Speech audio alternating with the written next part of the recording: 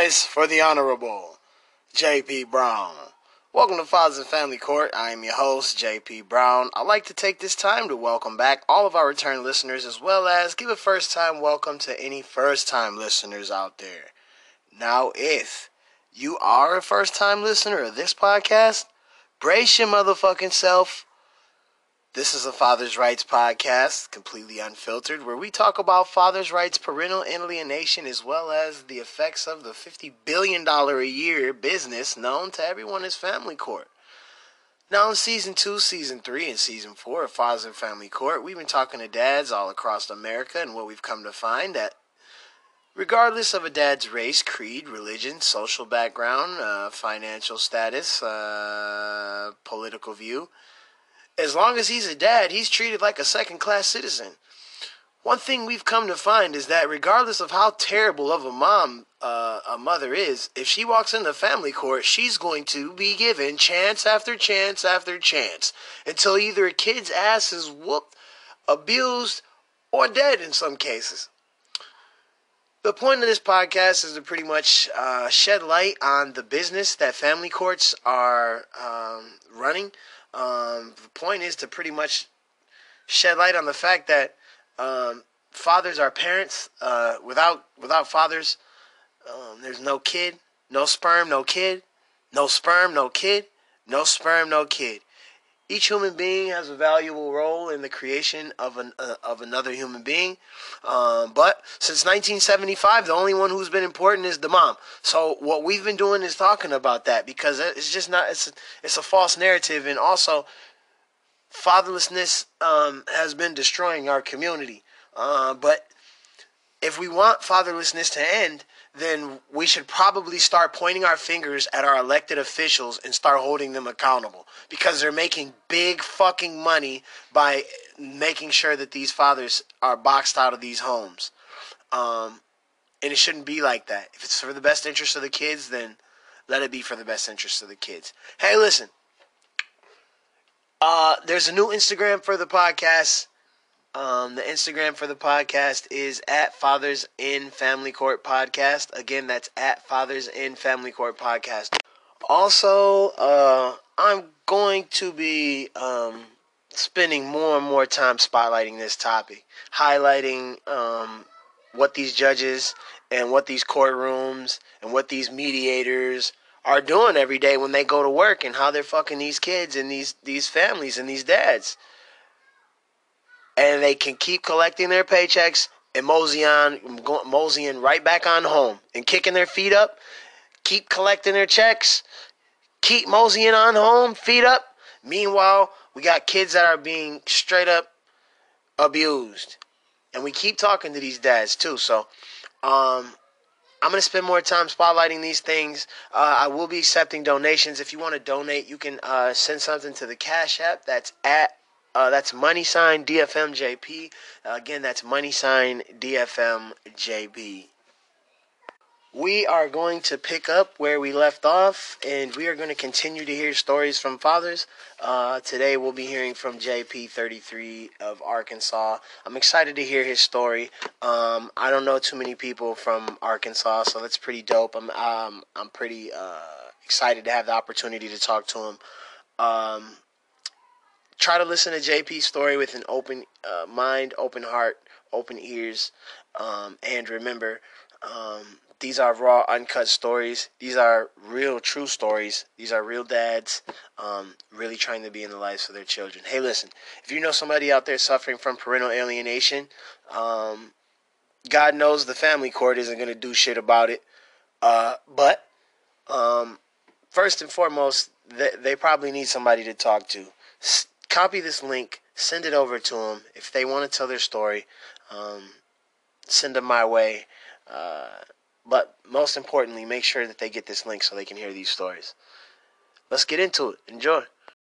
Alright, so on today's episode of Fathers in Family Court, we will be talking to JP. Not talking to me, but I'm talking to another JP. JP, he's 33 years old. He's calling from Arkansas. Now, I'm really excited to talk to JP today because I believe that JP is going to say something for me to hear because his name is JP. I believe he's going to say something for you all to hear, again, because his name is JP. And I think he's going to bring something, a unique perspective to this conversation that, even though we've talked to hundreds of dads, I don't believe that something he's going to say, I believe there's something that he will say that's going to be unheard of so far. So, and it might be something small. And it might be something for someone out there to grab and listen to. So I'm excited. I've never heard much of any of his story. We have talked for maybe about 7 minutes total. But I'm excited to hear his actual story. I made sure he didn't tell me too much because I want to hear with you all. I want you all to hear me actually asking questions and finding out about it with you all. So I'm excited to talk to JP tonight. We're recording this after he... Well, I won't say what he just got done doing. I will get into that, but I'm super excited to talk to JP. So, JP, without any further ado, how you doing tonight, brother? Man, I'm blessed. How are you? Man, God's been really great to me, man, as well.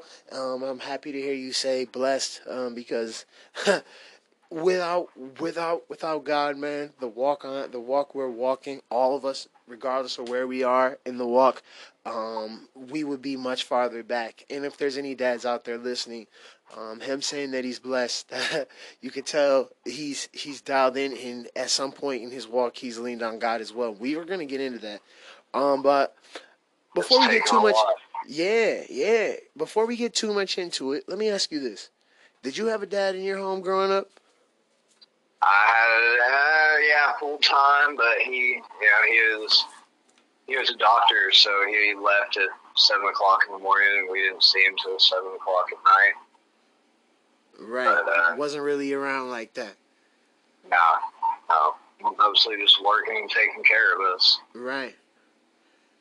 Okay, so the thing about it was, I had a good childhood with my father. Yeah. Ups and downs, but yeah, and that brings good ass insight, because a lot of folks be like, oh, if I had a dad around and this, that, and the third, like, but the reality is, like, even if you have a dad who's around, if he's really successful and he's out getting money and chasing money and really in his career, he's not really around that much. Okay, from 7 a.m., JP wasn't really awake too much before 7 a.m. to kick it and hang out with his pops.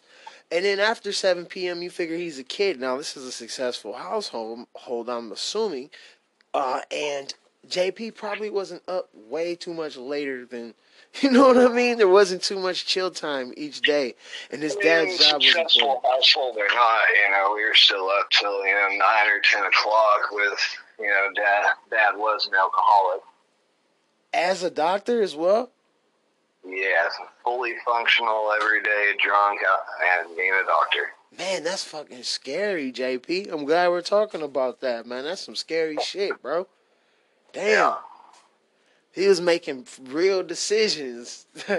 Fucked up. That's crazy. Well, not fucked up, but a little bit. But I'm glad that you got the opportunity to see that, as crazy as it sounds, because, like, some people think it's all peachy, but reality is, it ain't all fucking peachy. You know what I mean? And what you just said... Money doesn't mean nothing. Yeah. And what you just said says, hey, man, like, you can be successful and still, like, there'd still be a dark side to the shit.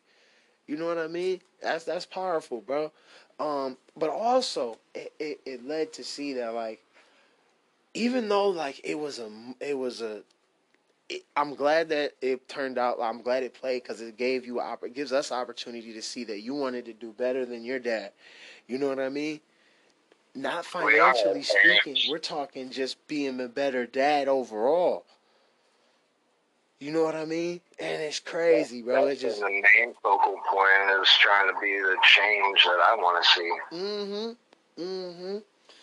So, talk to me a little bit about the start of your story, man. How's it all start? Man, really, my dad was a doctor, and, through the eyes of other people, I might have been in a good home and, with successful parents, but by the time I was 16 years old, I was out on the street, and I took to hitchhiking and traveling trains when I was about 21 years old. and just exploring the country. Lived in a redwood tree in California, grew all the good pot out in the Mendocino, Humboldt County area. Whoa, you lived in Humboldt County? I lived right on the coast in a little Rasta community overlooking the ocean, man, and we'd sit there every morning smoking hash and getting ready for all the trimmers to come in with Grandma, who, you know, her kids were the band members for Black Uhuru, Right. a reggae band back in the 70s, 80s. Uh-huh. We just sit there and, you know, put pounds of weed and, you know, sit and watch the whales jump in the ocean, and that was life for a couple of years. Right. Until I met my ex-wife returning one of my harvests to Arkansas. Oh my goodness. And my traveling days kind of got sucked up into, you know, pretty women and drugs. And, you know, I met her. I was already, you know, I was doing everything I could to get high and, you know, have fun. But, you know, I got addicted to heroin with her after that, and methamphetamines. And I'm glad we're talking about this, man, because I always like to say, like, when we're talking about transparency, it's so great to hear dads, like, being like, yeah, man, I was fucking up too. You know what I mean? It's good to hear because it's transparency and accountability. So it's fucking great to hear. We all paint our own lives, and, you know, it's nobody else that does it for us usually. We paint our own pictures. No, man, I think that's some powerful stuff, man. So yeah, man. So you're out there in California now. Did the harder drugs come into play in California, or did they come into play when you moved back to Arkansas? They're already in play throughout my life, but, you know, when I met my ex-wife, that's when we started using the needle. She had just lost her daughter at 6 months old. She was found in an apartment with a needle in her arm, passed out with her daughter on the coffee table in the car carrier. And DHS came and took the kid. She went through her thing and came back, and we met up, and, you know, it was instant junkie love at that point. Okay, so, okay. Now I'm just picturing, when you say this, I'm picturing everything you just said. So I'm picturing this lady high with the needle in her arm, nodded off, and the people coming in, and again, she's in there nodded off, and this baby's just sitting in a car seat on the coffee table. And it really breaks my heart because it's like, man, like, it's hurtful to hear.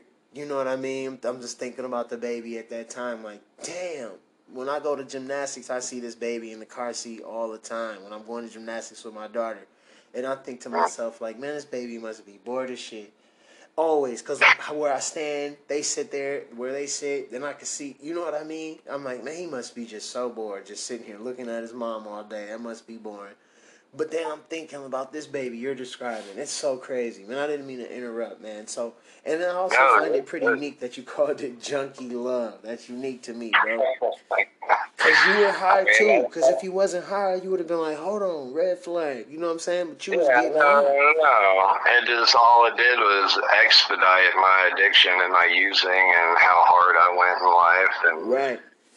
Yeah, but it was all my decision to allow that to happen. Mm-hmm. But I met her after she had said she got sober, and I had come back from California. Her daughter had been adopted out, and, you know, I told her before, but when I met her, I offered her boyfriend 60 Roxy 30s to take her and his daughter for a week, and he almost agreed to it. And I left for California, and I told her, I was like, you know what, I'm going to come back and save you from this. You know, this lifestyle's fucked up. And I took off, and, you know, I came back and ended up getting more strung out with her. Right. And I got busted in 2015 with about 8 pounds of weed delivered to my door. Mm-hmm. And, we both went to jail. I took all the charges, but she had other charges that were pending when we had met. So she got thrown into the bus, and the only way we could see each other was we got married in jail. I still got our wedding pictures, and she's in blue.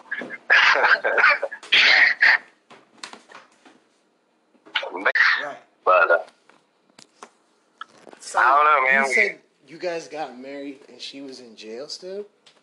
I was in jail too. You guys were both in jail. That's crazy. Yeah, we had got busted, and the only way that she was going to do more time than me because of the previous charges she had. So the only way that I would be able to visit her was, we got married. Right. Yeah. And I got out of jail, and I instantly started working and trying to do the husband thing, not realizing that I just married the Jezebel from the trailer park. Right. And I got a full-time job, and I had a house, a 4-bedroom house. There's 65 acres and a barn, and she got out of prison, and a month later she was carrying my son, and he just stopped kind of doing stuff around the house a few months later, abusing me. She was still drinking while she was pregnant. And then 2 months before my son was born, she kicked me out of the house completely. I found out another dude was coming to my house. So, hold on, man. Back this up a little bit, because I want to back this up a tad, because I was moving my daughter while I was talking, but I was still listening, and it was a lot was running through my brain, because I'm like, damn, you got caught with some herb, just being, what I'm saying, being high and stupid, you know what I'm saying, and you went to jail with the chick, you took the charges, like, you know what I'm saying, like how you would, you know what I mean, and you get out, and you're sober at this point. Stone cold sober, I still go to AA meetings. But I was doing the meetings, I was doing, the therapy, and working as much as I could, and going to the gym to get my high. My high at that point was working out. I just got out of prison. That's all I was doing in jail. That's all I kept doing except for the drugs, and adding work into that, and therapy, and doing what I had to do to be the person that I promised her I would be years ago. So I was mad. I still love the girl. I was madly in love with her at that point. Right. So, okay. So, all right. Let's back this up just a tad. So now she's pregnant. So while she was pregnant, was she still participating and doing things around the house and stuff like that? No, not really. She got a job, but I ended up, having to go do her magazine sales for her when I got off work, because she didn't want to, and she was still wanting to drink, have a couple beers every night, and, she got about 7 months pregnant, and drinking while pregnant, you saying? Oh yeah. And I found out after my son was born, she was doing cocaine with my son 6 months pregnant, when we went to go visit their family in Galveston. Doing cocaine while pregnant? What the hell, bro? I mean, the apple doesn't fall far from the tree. Her sister's lost her daughter. Her sister's got track marks up and down her neck from shooting up in her neck, and just, that's the life her family has lived, I guess. And if you get caught to it, they turn a blind eye. But about when we got back, she started acting different. And when you got back from where? From jail? Galveston. No, from Galveston while she was pregnant. Uh-huh.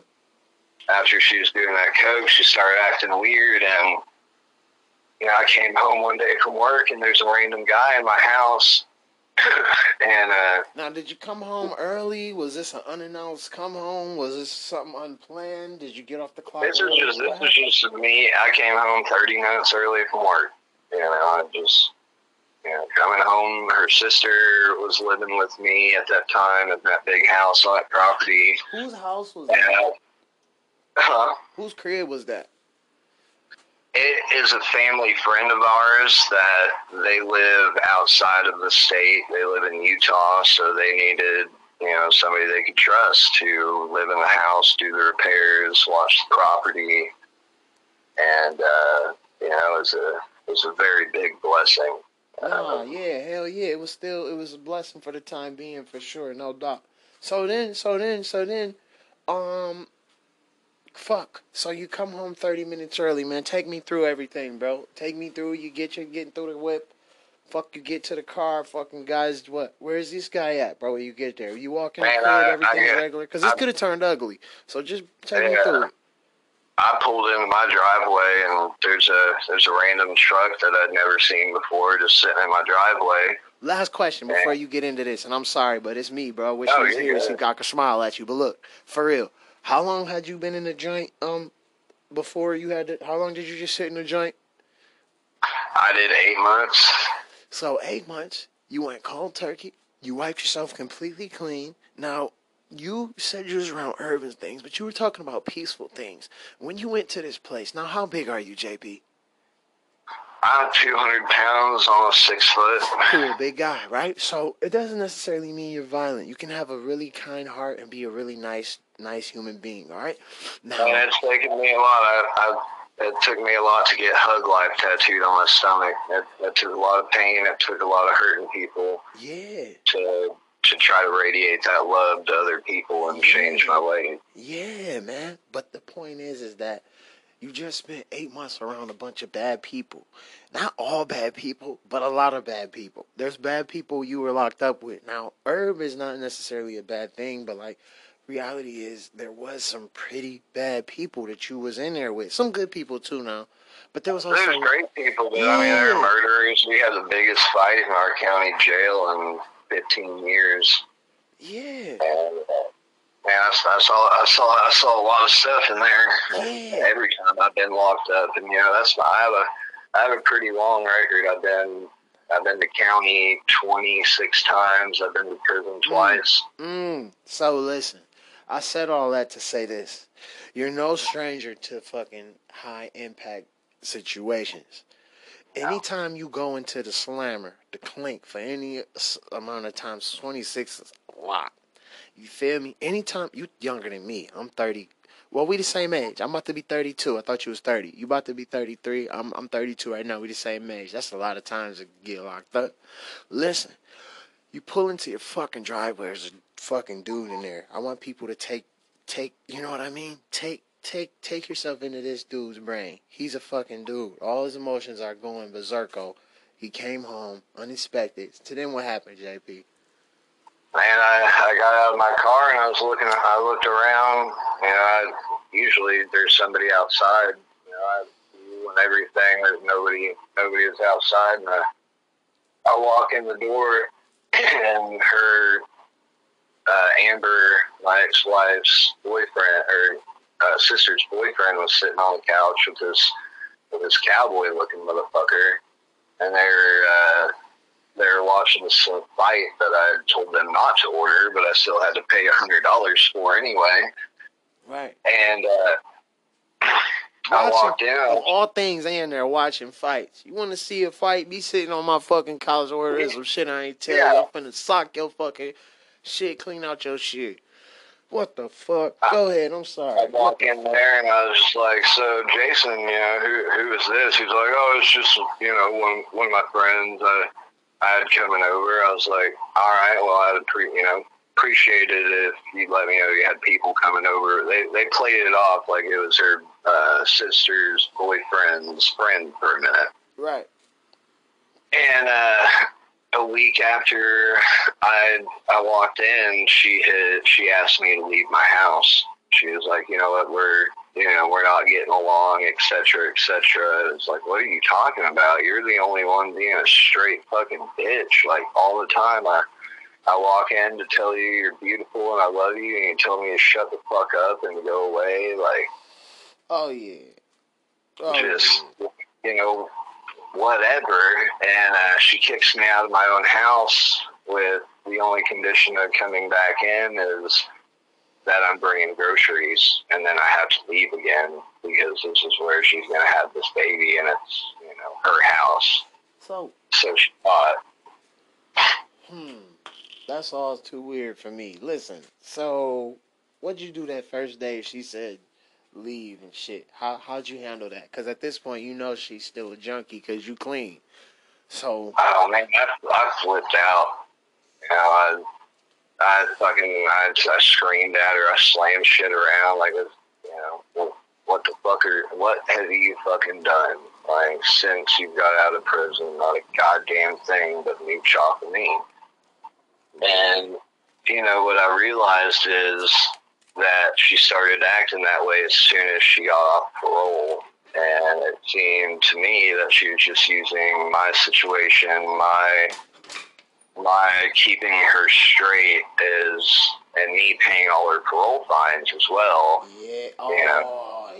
Okay. All so of it. as soon as she got off parole, fuck this guy. Yep.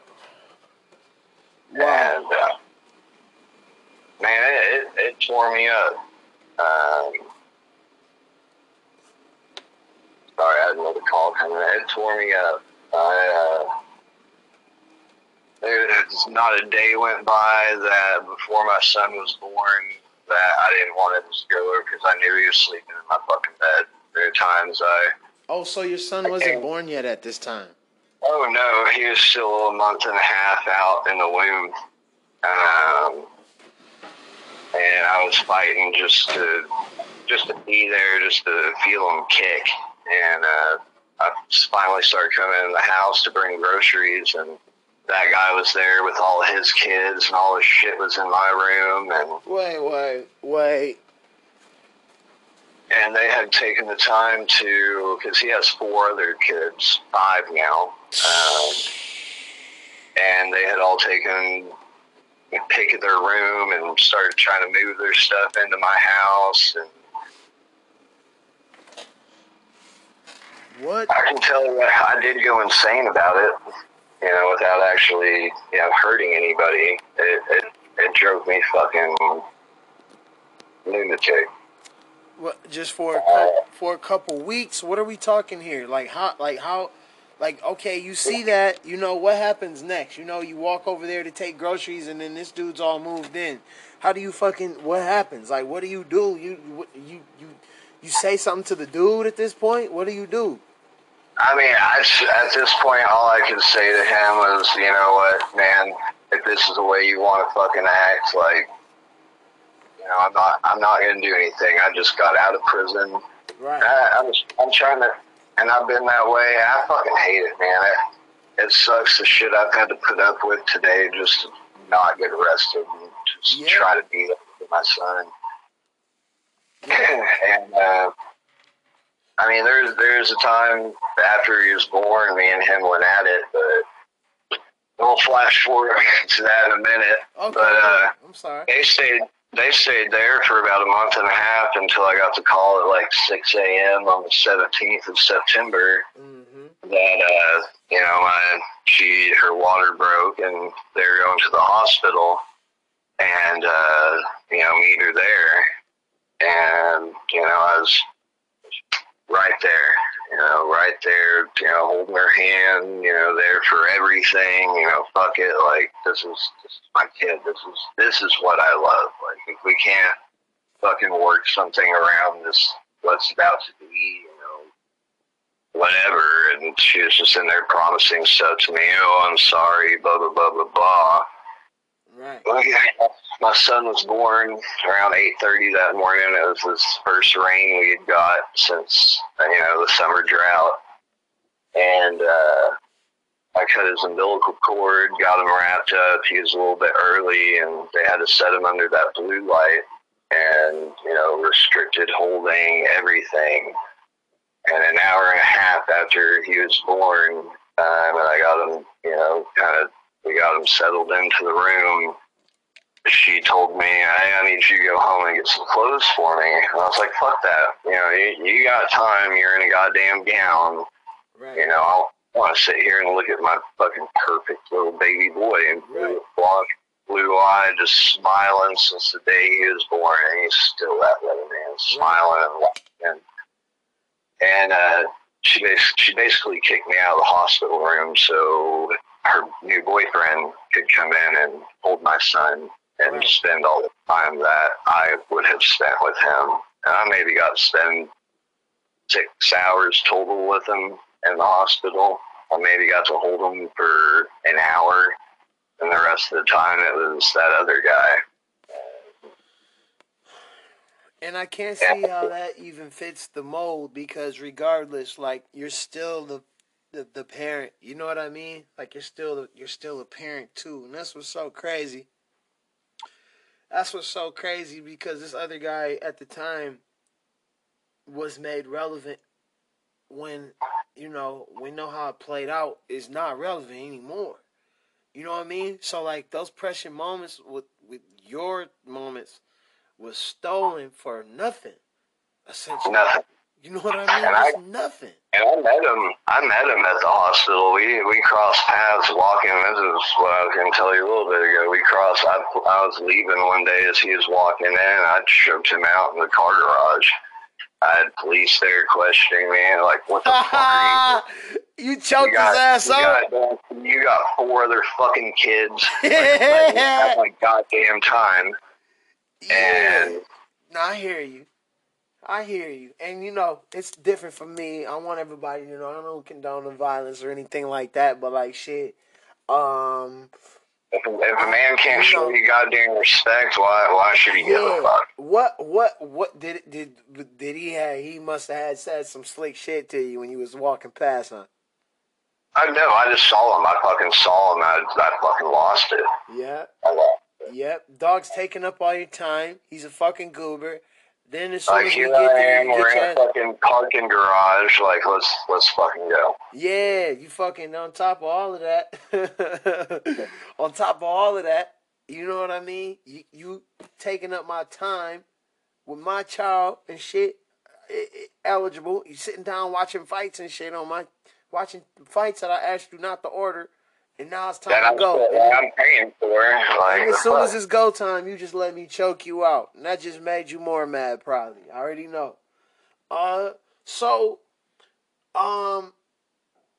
Fuck, man. So, you're at the hospital, man. You've obviously, at this point, like, you've been waiting for this moment, for a minute. And, like, you have this child that you know is on the way. But you also know your child is more than likely in the womb is in danger. Now, I can relate because my child's mother tried to cut my daughter out of the womb. So that was something I was just always like, fuck, this human being is not safe with the fetus. You know what I'm saying? Not safe even with the unborn kid. Not even close. You know what I mean? Not even remotely close. Motherfucker blowing cigarettes and shit. Like, dog.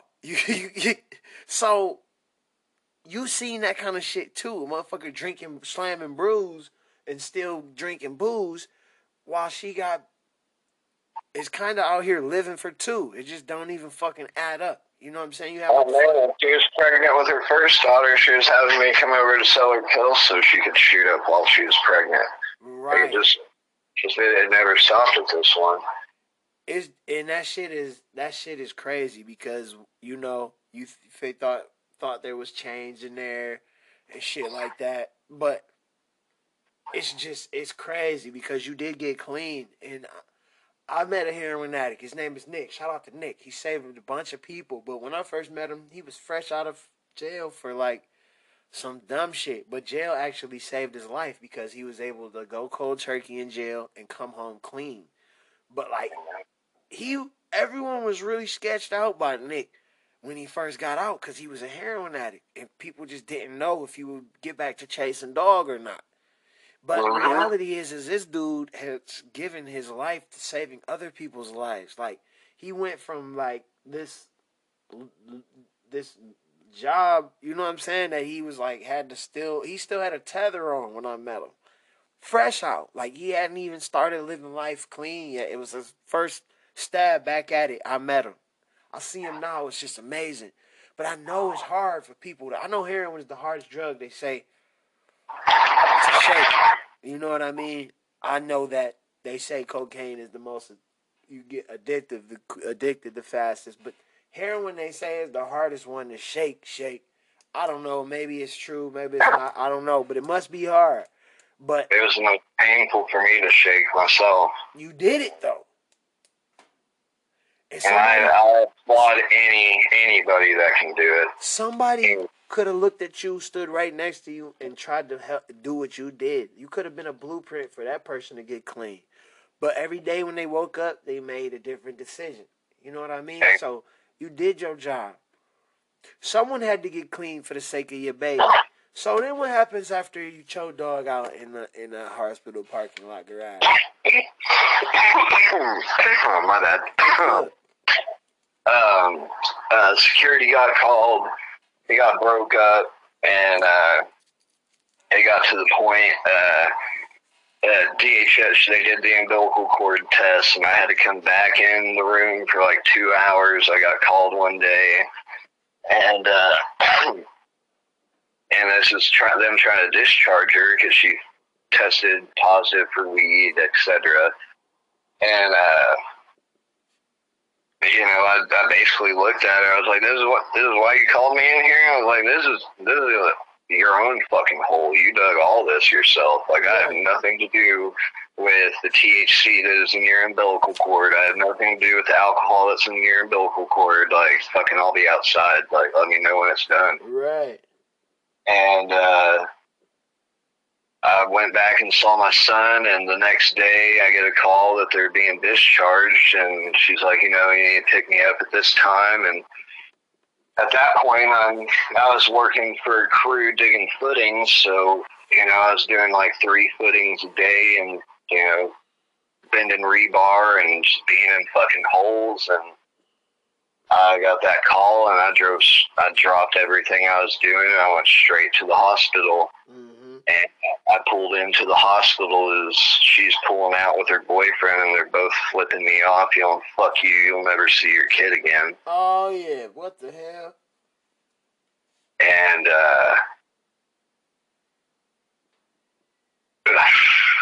I don't even remember what after that. I saw my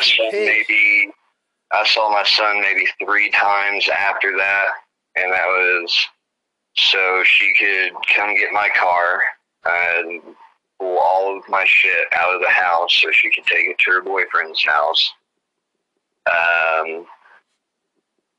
I saw him again for one of his checkups, and then she let me have one visitation after that. And I wasn't strong enough, and I went straight back to the needle that Christmas Eve, sitting there, my first Christmas Eve that I had planned out forever with my son. I had nobody. I was in a trailer in this little town, Eureka Springs, Arkansas, and I went back on it hard with the intention to end it. And man, I got out of control. I went back on the road. I tried to see my son every week. With the little bit of money I was getting and help from my parents, we were sending 3 weeks worth of formula and diapers and bought cribs and breast pumps and new wardrobe, everything sent to their front door. And she's still, if you want to see your son, you can come to my boyfriend's house. Like, do you understand what the fuck will happen? Right. Like, so you're basically telling me I can't see my son, or I can go to jail for fucking murder. Right. Right. Nah, for real. Because it's really like that. That's your stuff, man. You hurting about this. You spent many days, many nights hurting. 21 dads commit suicide a week due to child access issues. And that's because this shit is some serious stuff. You know what I mean? And that's why I want to make sure I continue to keep talking about this shit, because there's somebody who's on the brink of that shit, like, right now. And instead of getting high again, they can fucking talk to this JP or that JP, and or hear a story, or hear that we're actual real people, and maybe they don't want to motherfucking kill themselves, or maybe they don't want to fucking relapse or get high again. You feel me? I got one brother right now going through. His daughter's 3 weeks old, and every day it's Peyton. I just want to kill myself. My real name's Peyton, by the way. No, me and him, we're gonna talk. That has to happen, and the only way it can happen is if you make it happen. So it has to happen. But we're gonna fucking get into it. But the reality is, there's no way this human being, like, still, you shouldn't have been getting high. But like, the reality is like, shit. I didn't know what else to do at that point. Like, you was previously a drug addict and shit. Like, you gonna fuck up because you know what I mean? Because you was he was previously a drug addict. That's what I ran to. That's what I knew since I was 10 years old. I've been popping pills and right. And that's what I knew, and I went hard. And I caught new charges. I caught a heroin charge while I was on parole, and I called my I always remember I called my pops, and he was at a family reunion in Wisconsin, and he dropped everything and drove from Wisconsin down there, had a case of beer in the car and a bottle of whiskey, and he got me before they could put, my parole officer knew, then they could put a white warrant on me, and he bailed me out of jail, and he's like, well, you going back to California? Or are you going to stay here and take care of your shit? Right. I told him California, and he turned on Tom Waits, and we cracked the bottle and cracked the beer. And, 2 weeks after that, I was healed from my addiction. I don't try to recommend things to people. We each live our own life, and, we walk our own paths. But, if the things before haven't helped, I went to a ceremony, and some brothers blessed me with some psilocybin mushrooms and some DMT. And when I woke up from in my perception, Mother Earth, the Father Spirit, allowing me to put forth all of that emotion that I had felt, that pain and that suffering, that wanting to kill her and wanting to kill myself. And when I woke out of that, I realized what my purpose was, that, I've dug myself a huge hole, and and going back into this addiction, it's going to be even harder than it was before.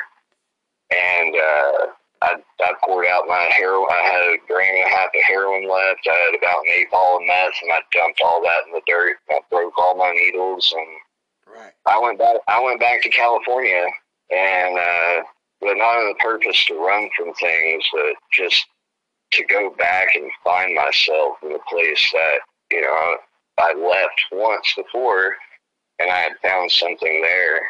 And I made it to California, and I was back, just doing the thing. I was on a pot farm, running around every day half naked with my dog and my dreadlocks, taking care of pot farms for $40 an hour.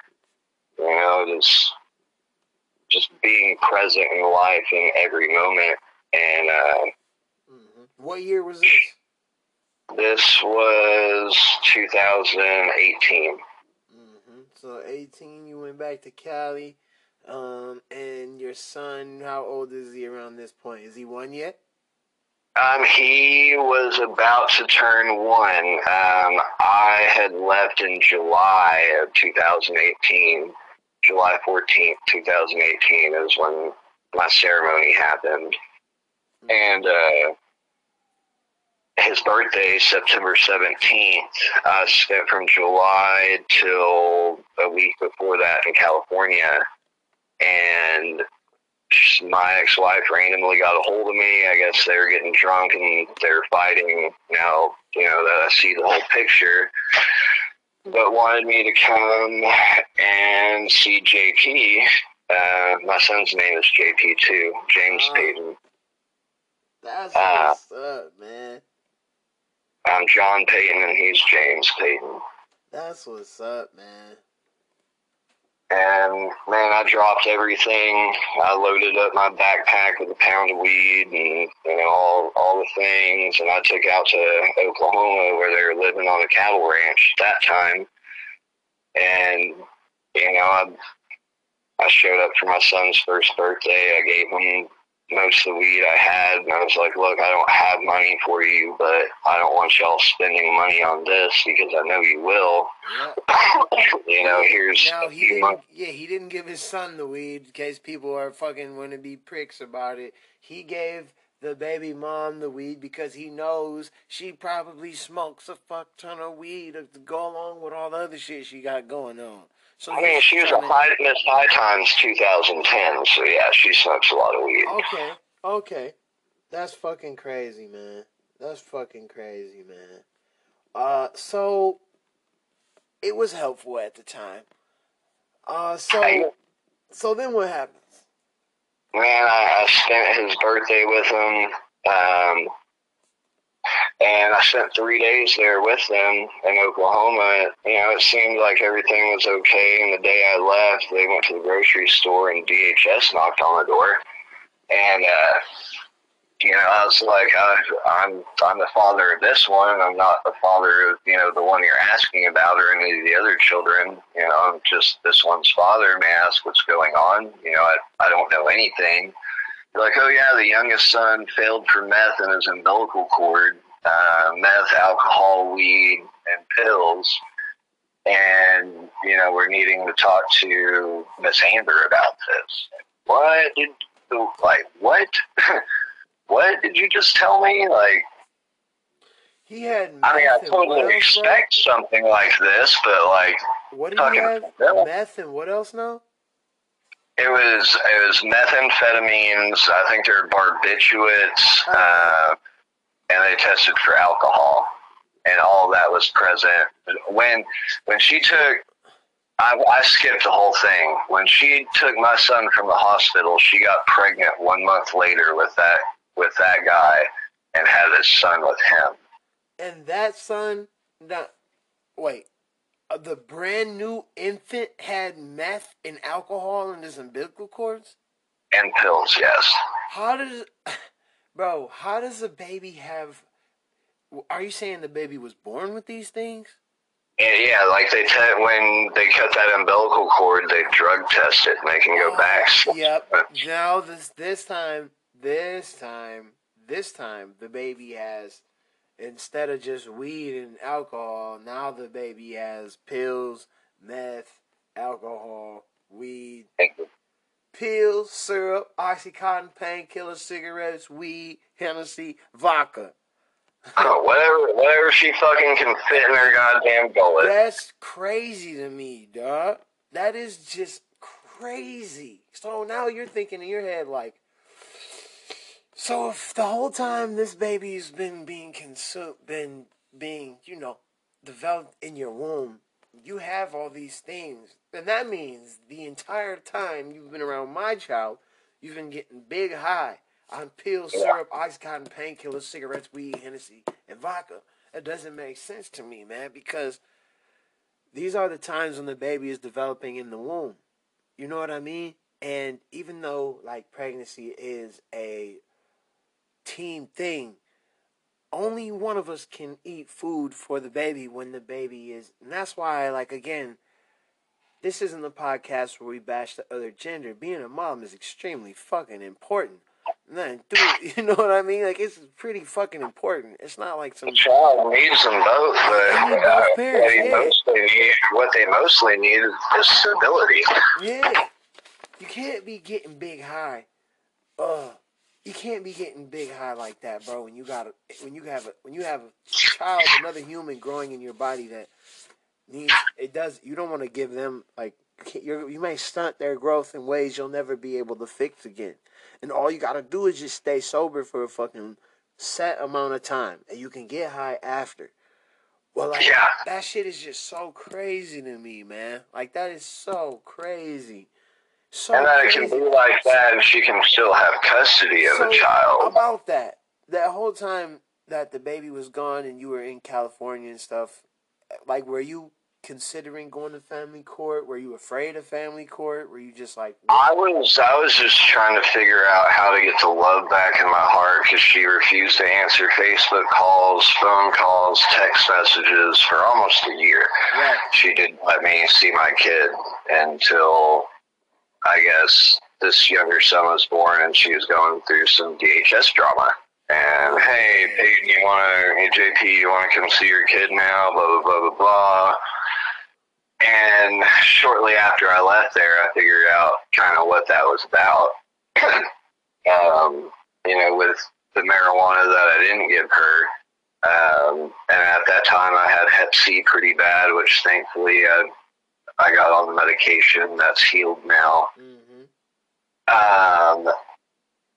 But I kept some for my own personal. I was going to stop in Colorado. I was going to do all the things and go back to California. And she knew that I had the amount of weed I had on me. It was much, just a quarter pound and an ounce of oil and something through my head. And I was on Greyhound going back, and I got to Kansas City, Missouri, and got off the Greyhound station, and there were 2 dogs and 8 officers waiting. Wow. And that bitch called the fucking police on me and let them know that I was riding Greyhound, that I would be going through Kansas City, Missouri, and I was arrested on the spot. I was arrested, felony possession of marijuana.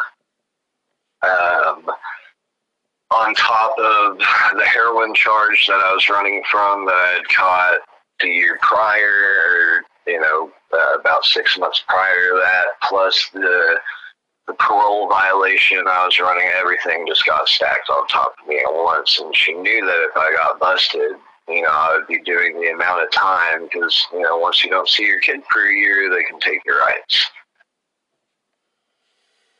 So in the state of Arkansas, once you don't see your kid for a year, they can just take your rights? They can take your rights. If there's, no physical contact, if there's, little communication, if the father's, locked up, they can petition to take your rights after 1 year.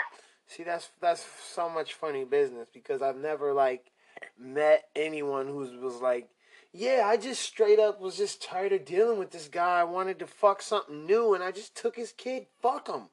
Never heard anyone say that. It's always like, this guy's a piece of shit and all this other stuff. But, when you get the chance to look at the real story of what happened, you find out, nah, you just didn't want to share this child, bro. You didn't want to acknowledge the fact that he helped you create a child. Well, it was just a trophy to you. Out there, and it sounds like, bro, I won't hold you up, JP. We got the same name. You was doing some piece of shit, bro. You was getting big high, but I'm glad because at the same time you also did some really peaceful things, getting high and doing junkie shit. That was just you telling me. Yeah, bro. It's amazing because the transparency there and how you got through it. You know what I mean? But it goes to show, you are not no perfect human being, bro. You fought big demons. You the same age as me. You fought big fucking demons along this walk. This wasn't anything that just got handed to you overnight. You fought big demons. And where we're going with the story, folks need to hear everything you're saying because there's a dad out there who feels like he's in this position and there's no way it won't work for me. Let's just keep getting through this so you can see. So, all right, man. So she has you pulled off the fucking Greyhound because she tells on you about the weed. Basically, pretty much, you give her a whole bunch of herb, bro, that she smoked good on. And so, since she was upset that she was getting high, that she got caught with all that shit in her body, since she was upset about that, she decided, man, let me fuck this guy over, really, and make sure he's in jail so he can't see his kid the rest of the time. Now, if a motherfucker stole my kid for any amount of time, I'm not giving a motherfucker shit. And if it was up to me, you know what I mean? I ain't giving you shit at all. You cost me all important shit. I'm not giving you shit. If you need weed, fuck you. Need to figure it out with dog. I'm not giving you shit because you stole my shit. Bitch, I'm not giving you shit. But I think it just goes to show how great of a heart you have. You have a great heart, bro. And I think a lot of people do have great hearts. But you have a great heart, though. You know what I mean? You're not just some fucking... Even when you were at, like, you know, you're on the run. You know what I'm saying, Jay? You on the run. You fucking... You still having a good heart. You haven't seen your kid in over a year. You're having these credit, you know. Obviously, you had found your peace, though, at this point. You weren't, like... You had found your peace. But you still had a great heart. You know what I mean? You weren't like bitter and angry, even though at this point in the story, you hadn't seen your fucking son yet. You weren't bitter and angry, you know? I mean, I was bitter and angry, but I was, you know, while I took that journey out to California, I met one of the most influential people of my life now, and he's a medicine worker. He does Reiki healing. He's a graduate from Harvard and Yale, and he is my mentor and like my guru now. Right. And you know, it's people like him, you know, after I found that light and going to search for my heart, where I found my people to help guide me, and I had to do at that point. No, man, I think that's some pretty powerful stuff. And I know you were bitter throughout the process, but I mean, to go give people some weed. I mean, throughout I could tell that like most people most weed smokers like weed. You know what I mean? So it's like, but it was generous to the fact that you thought to go take a risk to go give this. While I have a charge and a warrant, by the way, I'm gonna take this risk to go give you this. I'm giving it to you to help you here. This is something I can give, even though you haven't given me something I'll never be able to get back again. Like, you know, my son standing for the first time, all his firsts, his Googles, his Gagas, all the moments that make me light up. I didn't even want to leave the room when he was born. You know what I mean? You just made me miss a year. But I'll still will take this risk to come bring you this to help you out with something. You know what I mean? And it'll be straight too. You won't even have to worry about it. It'll be straight. You know, like it's crazy that you even took that chance all to get fucking told on. You didn't even know what was coming when you didn't know that that this person was on the floor with DHS. Not only, but at this point, this makes you look like you was giving it. You know what I'm saying? Like you had something to do with her getting high, and you hadn't even been fucking with her like that. You know what I mean? It's crazy how I never met anybody that could pre-plan every fucking move to a T to manipulate somebody and carry through with it. And I just didn't think people thought like that against each other. You know, like I've seen the ins and outs of, you know, the fights in jail and, you know, some real shit, and it's, you know, it's not manipulated. It wasn't manipulated. From what I saw, it was cut dry. You fucked up, and this is what you do. Yeah, bitch, you said you were supposed to pay me yesterday. Where is it? Yeah, well, I was trying to... And then they scuffle, and then, shit, maybe by tonight they might be talking again. He may have felt you paid. All right, now, we can talk again, be friends. But, like, in reality is like, there's folks out there who don't really move like that. They're, like, more so, like, go behind your back, motherfucker, get you to plan this, plan that. And it is fucked up. Them type of people are out there. You know what I'm saying? Like, you thinking 5 steps in advance to get to this with me when you could just Why don't you just skip the step and, you know what I'm saying? That shit is just... Cursing and just, like, pitching and all these things will come. Yeah. So, Jay, you get pulled off of this fucking bus, all right? So tell me a little bit what happens after you step off the bus. The bus fucking pulls up. There's dogs. There's everything there. Do you know as soon as you see all these police that she set you up immediately? Like, do you know? What happens I knew it was for me. Was your product like wrapped up? Were you good and sealed? I mean, some of it was. I had an ounce of oil that was unwrapped, and half pound of what they thought was hash, but it was coca leaf, because the Hep C I didn't have energy, so I'd chew on coca leaf during the day. Right. And just kind of get my energy. I told him it was hash, though. Of course, yeah, that's fucking hash. You don't need to test it. Right. You got me, officer. You know, here's everything else I got. And you know, at that point, it was like a dread. Like I just wanted to fucking kill her again. And right. I could see and hear those doors closing again in my life. Right. But it was the first time in my life that when those doors did, Kansas City was a scary fucking jail. I had fucking fighting every day, and I was one of two white guys in this pod. So that is super, super interesting, because if I was at that Kansas City jail, it seemed like I would be one of your friends, because even though I made a lot of friends, don't get me wrong, but there's still a lot of people that hated me. Yeah, no, look, I said I would be one of them, because I don't see no color, and shit, I just don't. But I mean, I understand it's there, don't get me wrong, but like at the same time, like I see people have hearts, they all need chances. Even folks who see one way, if we don't give them the experience the fuck they need, and that we keep claiming that they're missing, if we don't try to give them that experience as many times as we can, then what the fuck? You know what I'm saying? Like, so, but like, talk to me about that. You pull into this Kansas City jail, you walk in there.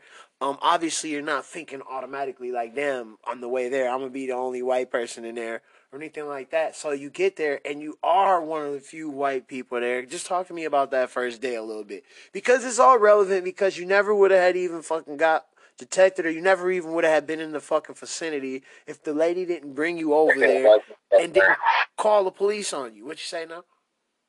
I said if it wasn't for her. Yeah, exactly. Yeah. So how'd you handle this fucking jail experience in Kansas City? Well, how'd that go? Man, I spent a week before they extradited me, and I was in the Holden pod, which was about 80 guys up on the top floor of this like 20-story building. Right. And I mean it was unlike anything I'd ever seen before. Like, if I wanted to use the phone, I basically had to assert myself into that, almost get in a fight every fucking time to try to use the phone.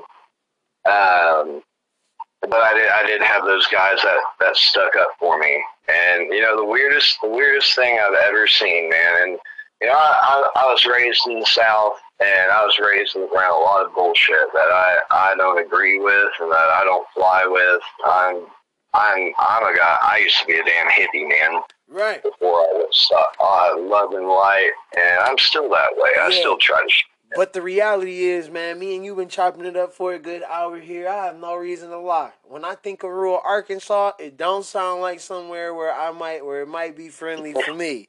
You feel me? But I could be wrong. It's just that I don't know. I be thinking about like, but it's just a stigma. You know what I mean? It's a stigma. Man. It's just a fucking stigma. You more likely than not just have a warm, hot meal waiting for you, and a bonfire, and a good sack of smoke. And See, that's that's why it's good to have the opportunity to talk to fucking folks from other, and that. But that's why I want to do details I clean cars. That's why I try to do business and go to the places where people say that like we got a Klan capital here in Michigan. I still go there and do business there because I want to see the community. I want to see some good faces. I want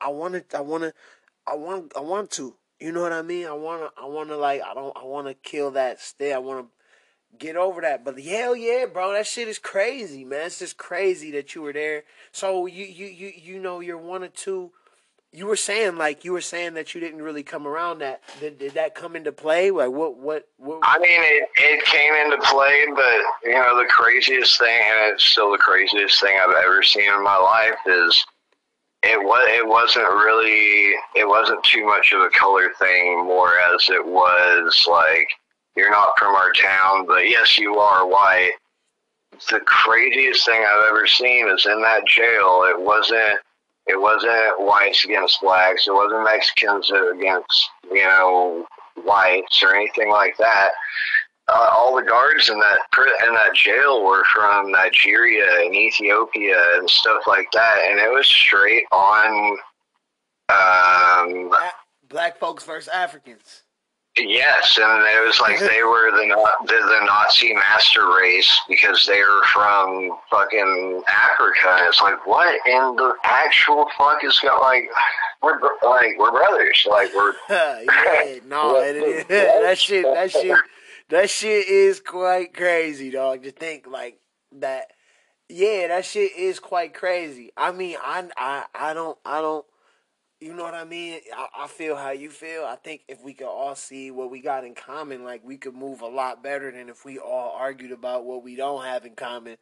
When you fucking talk to another sports fan, if all you do is find, things that aren't the same and fucking just you guys are gonna be arguing and your direction of your conversation is gonna go one way quick. Mm-hmm. But if you start talking about, like, it could be friendly fire at the same time, still letting them know that you still respect them and stuff like that. Oh, yeah, it's constructive criticism. Yeah, long way in the world. It's crazy, man. It's so fucking crazy how, like, even within races, even within one color of a skin tone of one people, there can still be so many other things. So much hatred and so much ignorance about all of it, man. That shit is crazy, man, and that's for every culture. And it's so fucking crazy to me how much hate is out there, bro. But you said it though, man. There needs to be more love out there, man. So you're in this fucking 80-man pod, and you're just in this situation. What happens next, man? Why'd you get through? I realized that as shitty as this is about to be, that it's I actually started becoming thankful because now I didn't have to run. Now I had no way out except to deal with the shit that I had to deal with. And I knew that my son wasn't in a safe home. Right. I'd seen that DHS officer 3 days prior, and now I'm sitting in jail, and I can't fight for my son. I can't fight because DHS is there. I can't walk up to nowhere. Even if she's getting arrested for dope and blah, blah, blah, blah, blah, if I go and my son's in DHS custody, I walk up to get him, they're taking me too. Right. And I realized then and there that this was an opportunity to, pull my head out of my ass and do and change. As soon as this moment I saw my son's face, I knew my shit was over with. Right. I just didn't know how that was going to play out. And sitting in that jail, they extradited me. I sat for 6 months for my heroin charge to be tried with that. Then they transferred me again for my parole violation, and I got out. I got out from that, and I got back to work. And I started demanding visitation from my ex-wife to see my son. I was working. I started paying, the child support that I was ordered after we got our divorce. I was ordered child support, and then I started using heroin. And what charge was your ex-wife hit? What did they charge her with for delivering a baby with pills, syrup, Oxycontin, painkillers, Nothing. cigarettes, weed, Hennessy, and vodka. Nothing. And this is how it turned out, is because when I got arrested, she fled Oklahoma where that happened, and I think they went to Wyoming. And while I was sitting in jail, taking care of all my stuff, they just get to Wyoming and started a new life. Got on a cattle ranch up there, in the middle of nowhere where nobody could really find them. And I got out of jail, and there I was bonded out. I was waiting for my trial for my parole violation, and I was paying rent. I was working a job. I was living with my parents again. Just waiting to hear. And I got out in December, and then November, I thought almost a year. They sentenced me to 2 years for failing a drug test for weed, which automatically revoked everything that went on, even though I had my medical marijuana card. It didn't matter. It was the deciding factor on, whether I was going to go to prison for that or not. So I spent a 2-year sentence in Arkansas, nonviolent crimes. You do 45 days, but I did 6 months. And a RPF program where it's, wake up and make your bed right and tight, and you gotta stand and deuce, and, you gotta chant, and you gotta, for, 18, 19 hours a day. Right. While I was in there, I signed up for a college course, and, I realized that, that this is my opportunity.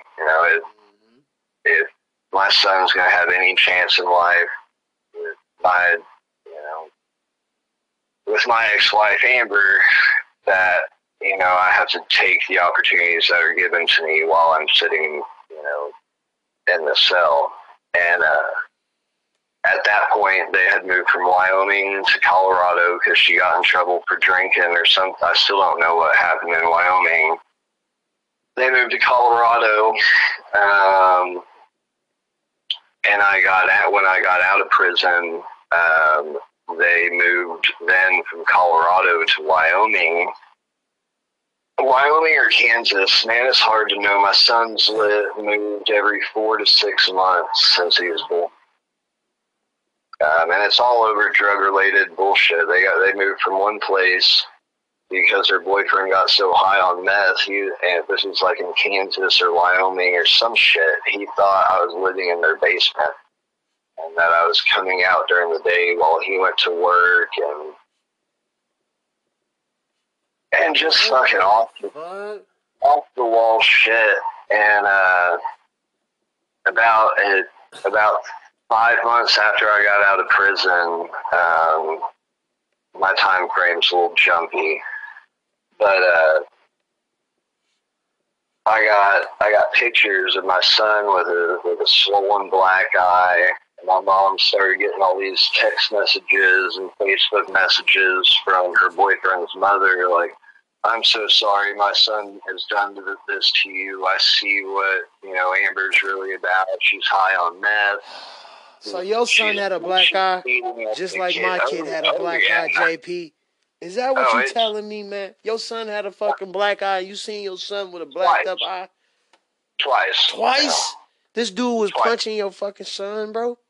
No, it was her. Oh. It was her. And besides this dude stealing all those moments away from me, I hold the highest respect for him because he has tried to maintain a household with that fucking woman for the past 3 years, with her just being a drug addict, alcoholic, and he has done what he's had to do and done his best to teach my son some respect. And as much as I hate him, I hold more respect for him, just because I knew she wouldn't give me that chance regardless. Mm-hmm. And he did everything in his power to make sure that my son was okay. Yeah, he better had. He got choked out before the fucking shit even started. He better had. He But had shout no out to idea. him though, because he could have been. You know what I mean? He could have done a real bad job. But it sounds like he fucking did a stellar job. But I'm being serious. You choked his ass out and you set the tone early.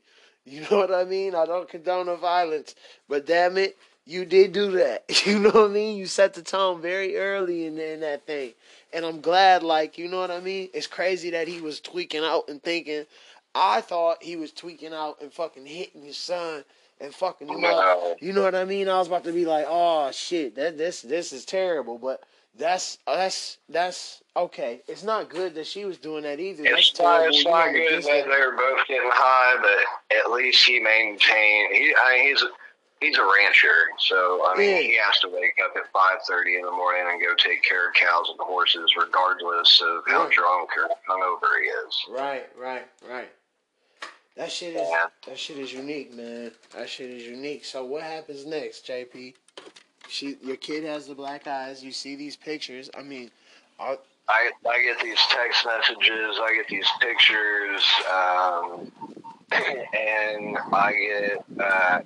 I'm living out with one of my neighbors. I have, where I'm living now, on top of the mountain. I was living out there, back in the day, growing my medicine and doing what I had to do. And I get all these messages, and I call a friend of mine that lived up in the town, and I had talked about Eureka Springs. right.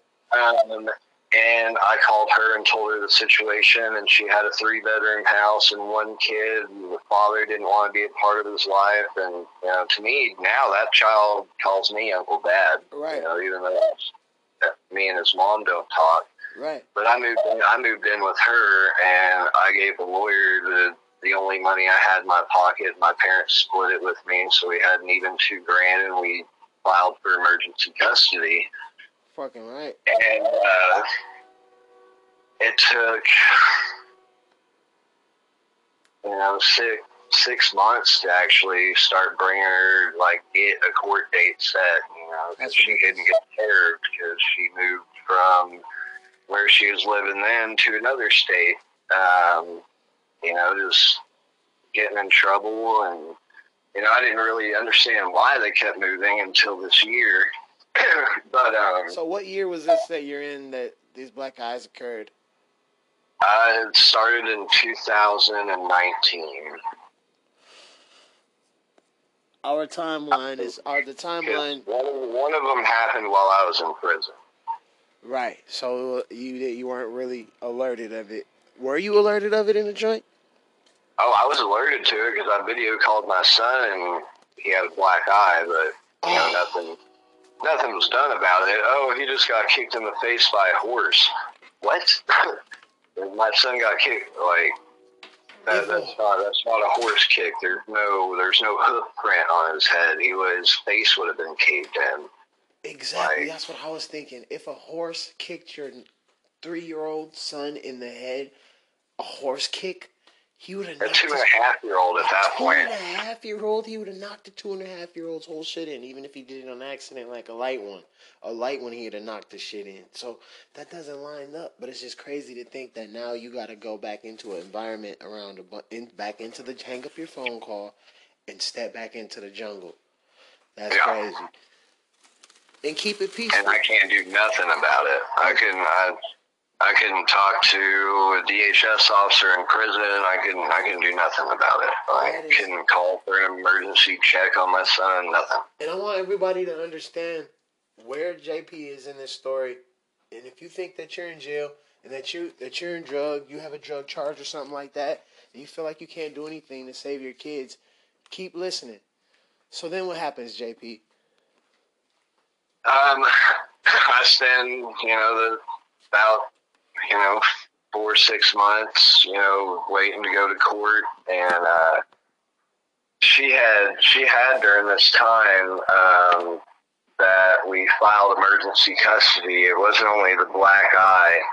I had got a call right before the visitation that I picked him up to file emergency custody. I got a call from her sister's boyfriend again, and he's like, "Hey, you need to come over here. You need to take Amber and your son, and you need to hide them. Leon's high on meth. He's drunk outside the house. He's trying to beat up Amber." And I picked her up that morning, and this is the morning that I took my son for visitation after all that occurred. I took her to the courthouse, and she filed a restraining order on her boyfriend, saying that my child has witnessed extreme abuse in the household, that he has continuously beat her up, which he has laid hands on her, and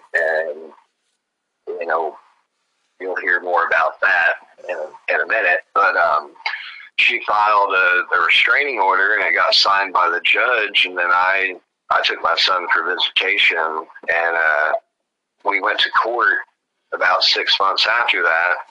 And she told the judge to his face that none of what she wrote down on paper and that he signed for was true, which it was true, but she didn't want to get in trouble for it. So, no, Your Honor, all of that was a lie. I'm still on parole at this point. And they awarded her custody back, even though I had pictures, and I had her handwriting. My lawyer was like, "This is your handwriting. This is everything you said. None of it was coerced." "Yes, sir. But you're telling me now this is a lie." "Yes, sir, I am." "All right, can we move on to the next thing?" Is literally what the judge said. He said, "None of this is admissible. Give the kid back by 5 o'clock today." What the fuck, bro? I had to drive from the courthouse to my parents' house, pick him up, and drive an hour to meet her boyfriend and put my son in that truck. And put him back in danger. How was that experience? Oh, yeah. It ripped everything out of me. It ripped. I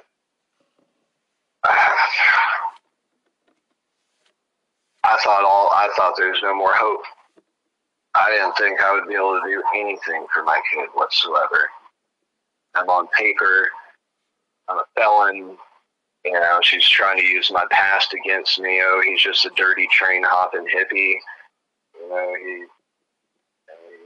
He doesn't have a stable place to live. All he does is music festivals and smoke pot and grow weed. Yeah. And, that was what the judge saw me as, so he awarded custody back. And, I fell off deep. And from there, they lived in Arkansas at that point, just for a 2-month period.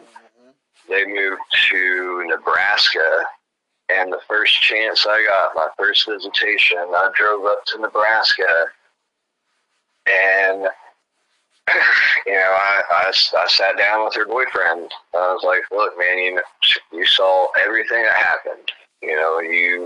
All these pictures. Here's the text messages I got from your mother. Here's everything. And if you were in my fucking position, you would do the same goddamn thing, would you not?" We hit it off. We actually had a good couple days. It was a little bit rocky at first, but by the end of it, I was pushing cattle across the land in Nebraska with 5 other cowboys out there, pushing them 20 miles and sorting cattle with the family, and just being there with my kid, watching my kid see me ride horses and rope cattle, and he never thought I could do that shit. Right. Like, Daddy's a cowboy too? No, Dad's just that dirty hillbilly hippie. I know how to do a little bit of everything. Right. But the day I was supposed to leave Nebraska, one of the youngest children, he had hid my keys, but my ex-wife went out. Her stepdaughter, who was 16 at that point, had a friend over, and they went out around noon, And, you know, this is the day I'm leaving. I'm getting stuff packed up. She said she was going to go to the store and get me some stuff for my trip back to Arkansas. And we didn't hear from her for about 4.5 hours. And, you know, it's just me and the other kids and stepdad out there doing cowboy stuff. And one of the kids runs into the cattle ring and tells, you know, Dad's name is Leon. That's his stepdad's name. Leon, you know, Amber's on the phone. She needs your help. And he goes in the house, and when he walked out, he was a different fucking person.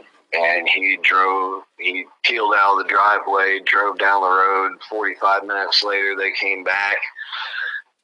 She had, again, she'd gotten drunk with the 16-year-old stepdaughter and her friend and wrecked the car into a ditch and couldn't get it out.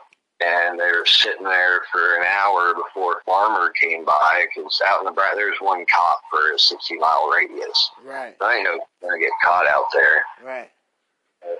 Farmer helped pull him out. Leon came and drove the car home. Had one of the other boys drive the other car home. And she gets in the house, and I'm sitting there with JP, and the daughter walks in, she rushes in behind. Just tell Leon I had one shot. Just one shot of liquor, you know, like, oh my God, here we fucking go. And she used to abuse me before my son was born, etc.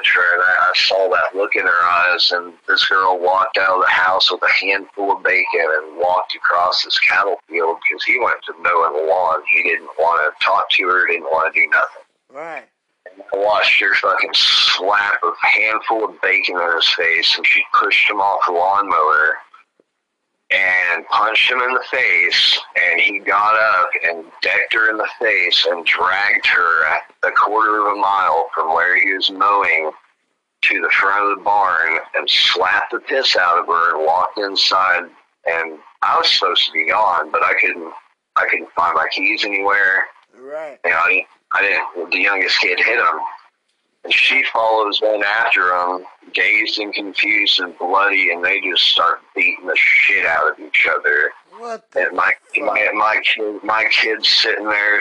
Her shirt's getting ripped off. He's slamming her head up against the table. At one point, my son was in between both of them while he decked her in the face, and I had to run in between both of their bodies to get my son out from underneath him. Stop hurting my mommy! Stop hurting my mommy! I'm just crying. You fucking dope things got me here fighting stopping this messy shit, bro. I'm just here to be a parent, bro. I told all the other children to go into their rooms and not open the doors, and I took my son outside, and I watched through the blinds as he knocked her out about 12 times. Every time she got back up. At one point, I thought the fight was over, and my son ran back in the house, and I found him trying to go up the stairs while she's on the ground, and he's putting his cowboy boot to her face. What the fuck, bro? And you know, her jaw is pretty busted at this point, and all this shit. And her whole family is like, "Why didn't you jump in that fight?" Because I didn't fucking start it. And my job was exactly to do what the fuck I did, is to tell those kids to go in their bedroom and take my son out of that situation. Why didn't you jump in? She brought that ass beating on her goddamn self. Why didn't you jump in it? Did you guys hear any of the story? She went out with minors, got drunk, crashed her car, cost me motherfucking my trip where I'm supposed to be, fuck my shit up. Not to mention, put a cage on me. Stole my motherfucking kids, right? I'm just still going here. Then on top of all of that, she walked across the field, smacked this man with bacon, and punched him in his head. And you saying, why they not stop it? Like, I'm saying, no one in their household told the kids to fucking... You know what I'm saying? Nobody cared about the kids. It was all about the fucking fight. It's so Oh yeah. interesting to me. At one point, Leon yelled at her, "Do you realize who the fuck is here and you're about to lose your children?" And she was like, "I don't give a fuck about my kids." Is exactly verbatim what came out of her mouth. Bro, that shit is really fucking crazy, man. So then what happens? That's something crazy. So then what happens, JP? The police showed up. They didn't even question me. They just took him to jail and took pictures and left because they had told the sheriff all about who I was, and I was just a lying asshole. So they didn't want to hear my part of the story. Right.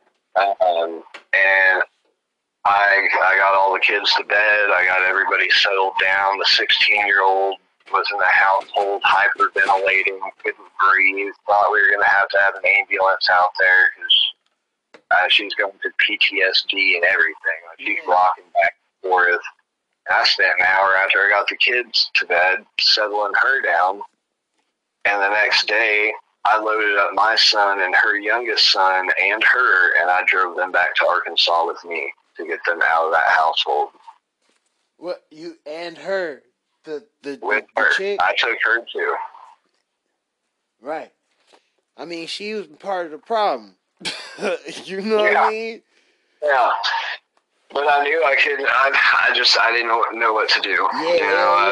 Hell yeah. Your face is literally caved in right now. Yeah. You went over there and you punched that fucking man in his shit and smacked him. You wanted to fight like a man, and you got fought like a man. Like, and I don't condone that. That's what the fuck happens. And when I'm talking on this, obviously I'm speaking on this, and I don't condone of it at all. I speak so much of the dangers of that situation. You know what I mean? Like, this guy was a drug addict too. You don't know what the fuck could have happened. That shit is just crazy. It's crazy that that you saw this person get knocked out 12 times right in front of you, and it's crazy that all those kids were around. That's crazy. She got back up and tried to and just wanted more. Bro, that's crazy, but it just goes to show, like, there's really spirits out there. So then what happens, JP? There really are. Well, we go back to Arkansas, and I drop her off at her sister's house, and with her, the youngest Dakota, and mine, JP. And, I get them settled in, and I go back to doing my thing. I've contacted my lawyer. I thought I was going to be able to start court proceedings. I fucking witnessed every goddamn thing that fucking happened, and I thought, this is it. Like, this is fucking it. Right. And I get back to doing my work stuff, and I come in another day, and the guy that I took her from, her ex-boyfriend before that, I walk in the door to check on my son and tuck him goodnight, because now he's finally within a 20-mile radius of where I'm at, and I can do that. I can go after I worked a hard day and go see him. Hey, can I just come by and say goodnight to my son? Like, that would mean the world to me, because you've never given me the opportunity to do that. Yeah. And I walk in one day, and she's sitting on that guy's lap in the kitchen in front of my kid, making out with him, and just drunk as shit. Just stupidity. Whatever, Amber. I'm gonna let you dig your hole here. And I had to file a statement to do anything with the case with the Nebraska case. I had to file a separate witness statement because the police didn't do their job.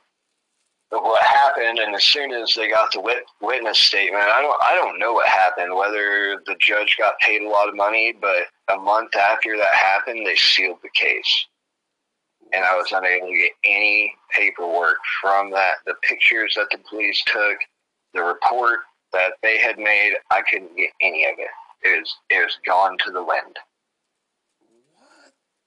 And he wasn't in trouble. He was out of jail. And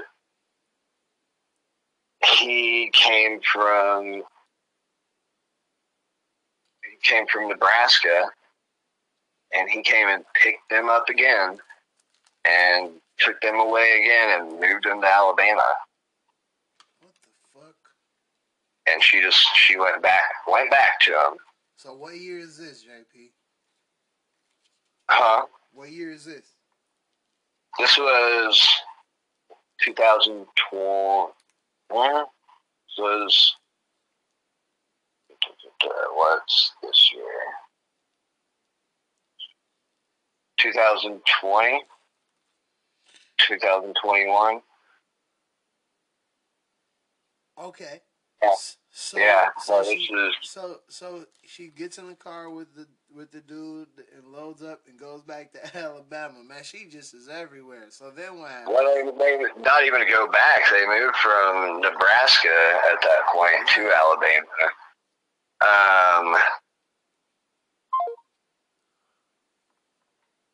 You good? Go ahead. So Recording. no, you good. Okay. So they get to Alabama, and you know, I'm you know, every 2 months I'm trying to at least go see my son. And God, this happened. What was this now?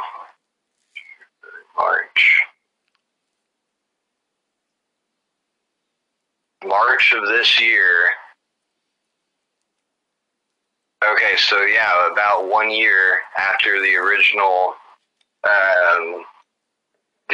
custody agreement that they did all this, they moved to Nebraska. That happened. They're in Alabama, and just March of this year. And in this meantime, I've got off parole. I got off parole in October last year.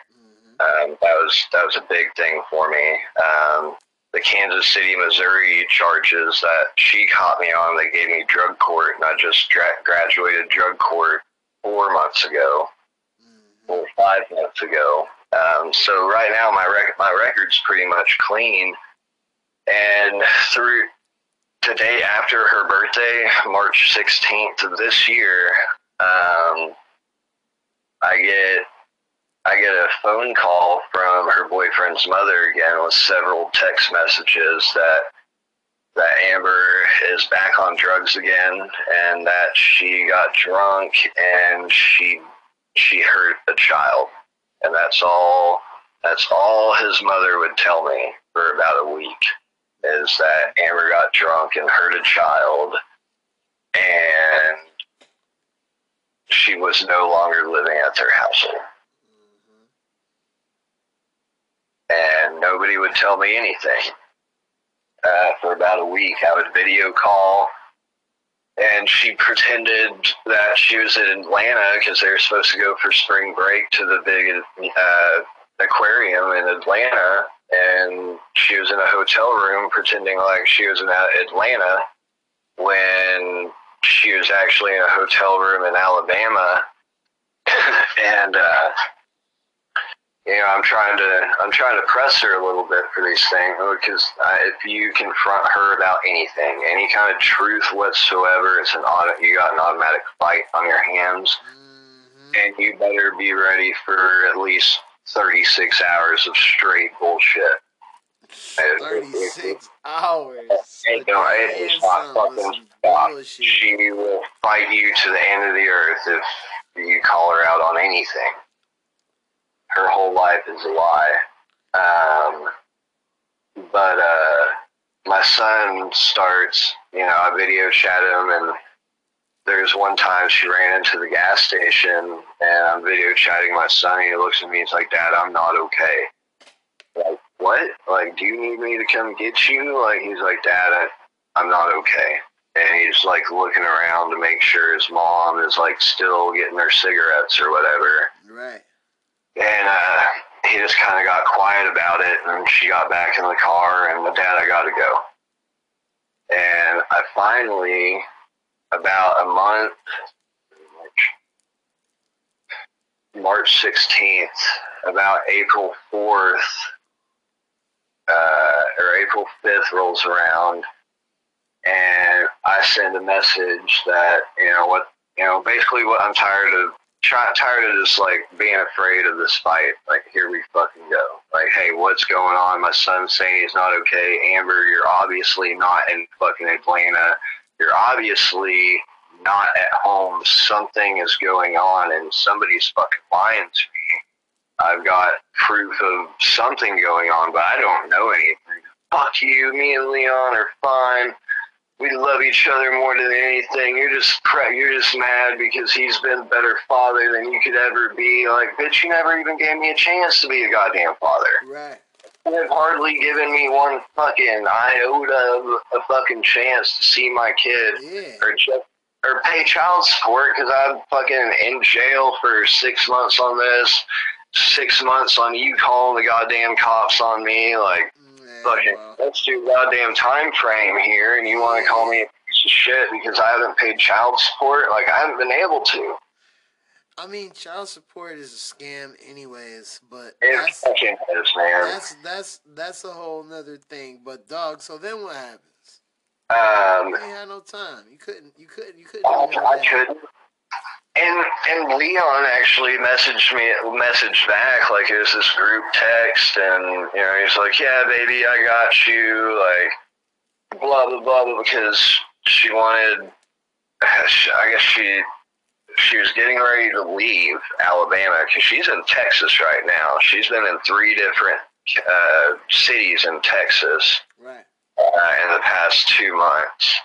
So she was leaving Alabama, making it seem like everything is okay. And the next day, I get a call from her boyfriend, and he's like, look, man, this shit's out of fucking control. I don't want any fucking part of it anymore. Like, here's the truth of what happened. Like, Amber got drunk. Trey called one of his other children. He called her out for being drunk, and she threw him on the floor and choked him to where he thought he was going to die. Like, I have all this in a recording. Right. I recorded the whole conversation. Of course, you had to. He's like, she held him down, punched him in the face, and choking him out. All because he called her out for being drunk.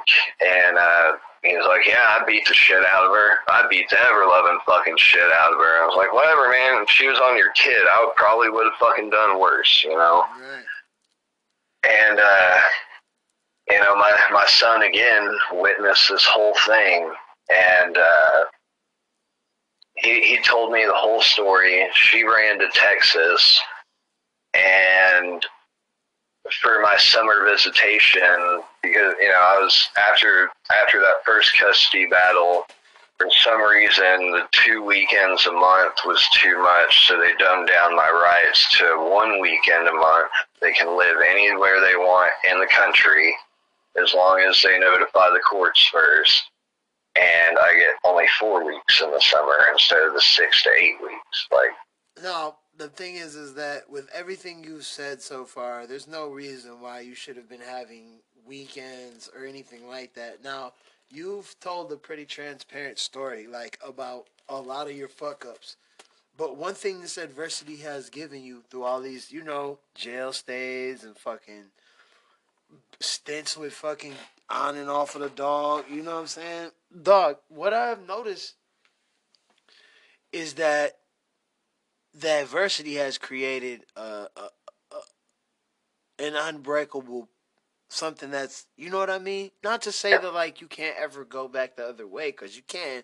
Anybody who does something, anybody who starts off one place, any human being can start going the wrong way at any point. And it doesn't really matter. Like, anybody, anywhere can start going the wrong way. I've talked to dads on this podcast who are clean. When we talked, and then, like, a couple months later, they'll hit me up like, yeah, I fucked up. Hey, man, I'm happy you fucking called me and that you know what I'm saying? You didn't think I was going to fucking judge you. You thought, like, you thought to come to me with it. That's beautiful. Because I'm just getting ready to tell you, clean the fuck up. Let's go. I'm going to tell you exactly what I would tell a teammate or anybody else. You know what I mean? Let's fucking go. But you're not perfect. This is the thing you have to do, so let's fucking do it. Yeah, like, I'm not perfect, like, fucking, but it goes to show, like, you had battled some serious adversity, bro. You battled some serious adversity up to this point. But it's given me also an opportunity and, to, at least in my perspective, a leg up on people that haven't gone through this. Yeah. And that's what we have to offer is, you know, fathers and addicts of any kind is once we come out of it, we have a perspective that the world doesn't have, and we have, you know, an acceptance in our heart for people that most people don't have. Look, the experience is something crazy, man. The experience. There's been a lot of hurt in this, but yeah, I'm still grateful that it happened. So listen, man. So you're only getting this a little bit amount of time with your kid, which was absolutely 100% wrong. Because at this point, you're clean. You wouldn't hurt any kids, and like you recently, since your son has been born, you've only really gotten high when you really miss your kid, and that really sucks. But I'm glad like you didn't like jump off a bridge, jump out your car at a high speed. You know what I'm saying? Shoot yourself in the head. Something that those thoughts were there. Those thoughts were there, that's but what you I'm know, saying. That's why I'm glad. Like it's fucked up that you went and shot back up at the same time. It's also a blessing that you didn't kill yourself. You know what I'm saying? Like just flat out fucking kill yourself. So you numbed yourself. It was that, but you cleaned it up again. You're just you're not fucking stuck. That's why it's like, bro, why weren't your kids? They should have been with you immediately. But I guess like you did have these charges, and if they don't walk in there, I don't have any fucking drug charges. Like, you know what I mean? I don't have, my record is clean since I was a kid. Like I got a lot of trouble as a kid, but since I've been an adult, my record is relatively clean. I have nothing. So like for them to not do anything, but I could see like if I had other charges and shit, I could see them not wanting. You know what I mean? Because if they don't want, there's a lot of it that I understood, but there's even more of it that you know. It's just like, how can you guys like look past that? That's exactly what I'm saying. Even with those charges, there's nothing about you hurting any fucking kids. There's nothing about. That's what I'm saying. That's why it's like we gotta. It's crazy, especially because the heroin charges. I'm noticing if I go back and what I heard was correct. The heroin charges never even would have had came about had you just fell off into a fucking rut, got careless because you fucking. I missed my kid. You missed your son, bro. That's it. And like a person could be like, "Oh, that's an excuse," blah blah blah. But the reality is, like, that was what you did to numb pain. Like, you weren't a drinker. Like, you weren't a fucking. No matter what. Like, it was also an excuse too, you know, and I can know that, you know. There are 100 other things I could have done to man up. Yeah, but and that's I chose that. And that's where you at now. Nowadays, you feeling bad, you work out. That's where you at now. Nowadays, you feeling upset, you got other things you can fucking do now. But there's so much on my plate to do now. Holy crap! So what happens next? So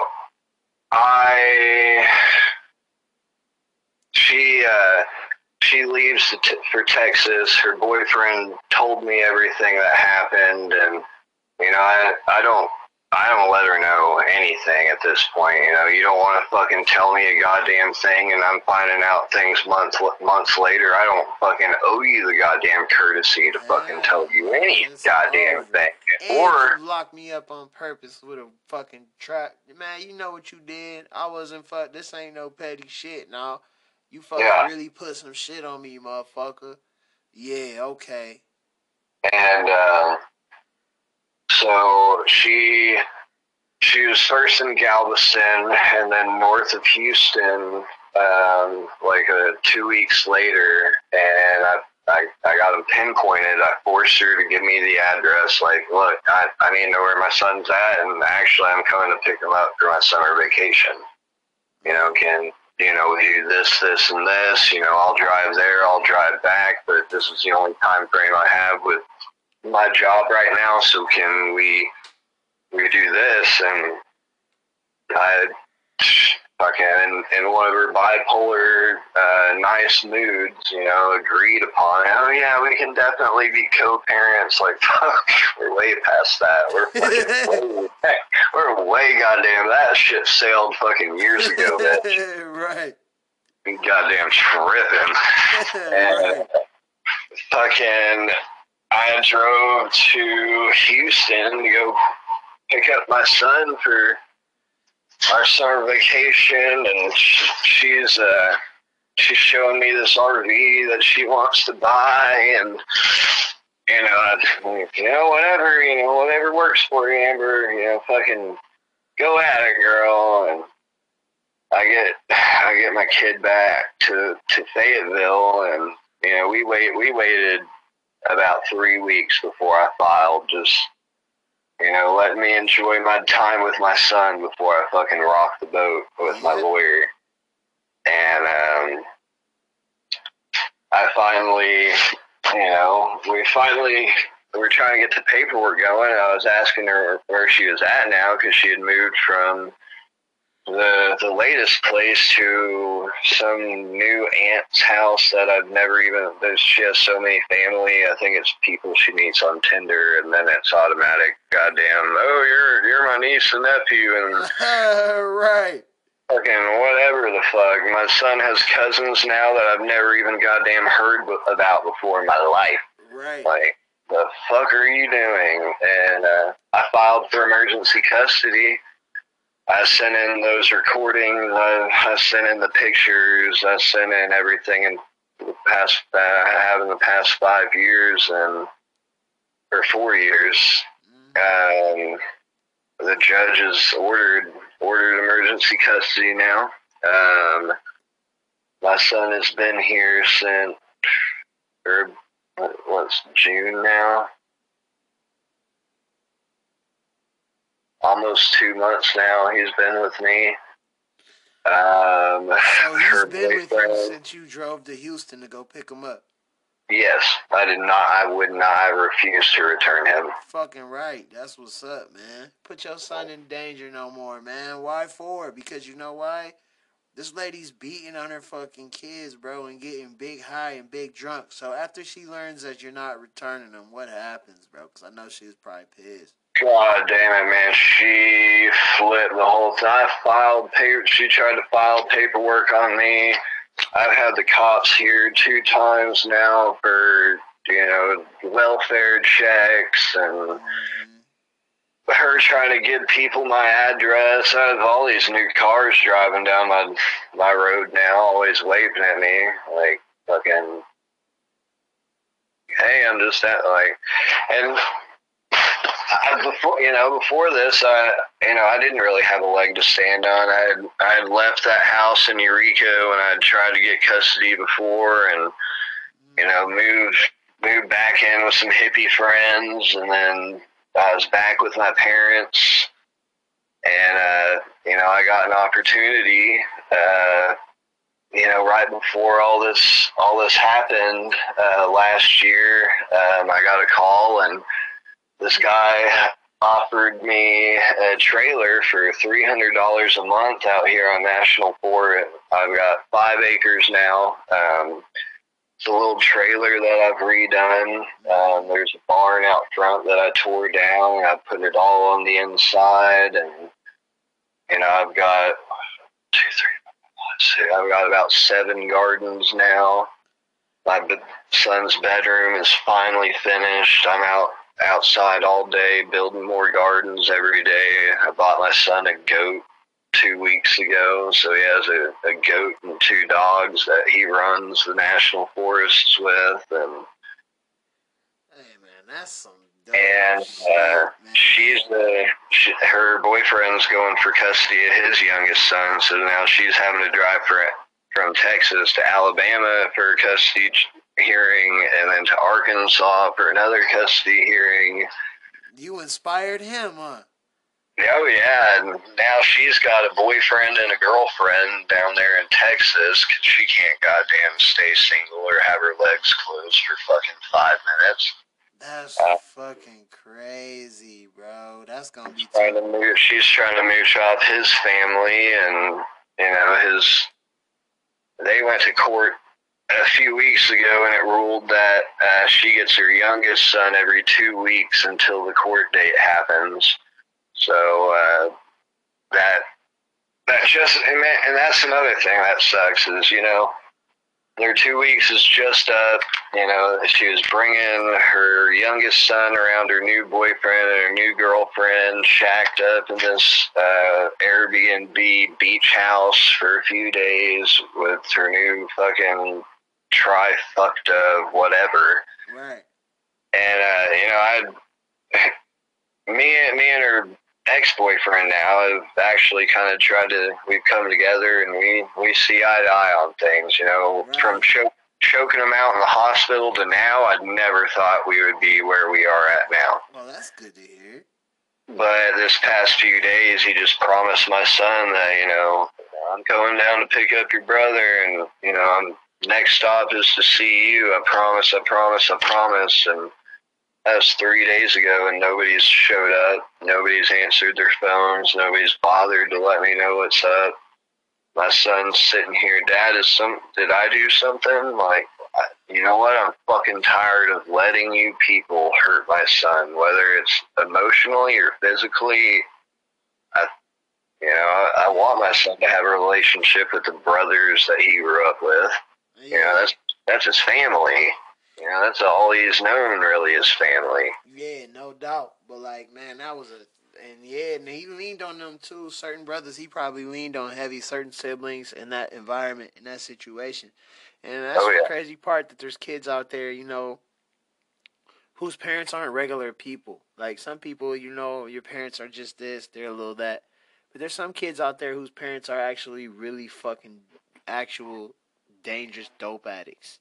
Really dangerous fucking drunks. You know what I mean? Not to mention, you grew up in a home where your dad was an alcoholic, so you got a chance to see, how alcoholism can actually, how much it takes from you and shit. When it was your time to be a dad, you wanted to clean it up. You were ready to fucking rock and roll. By the time when it was time to be a dad, you were ready to rock and roll.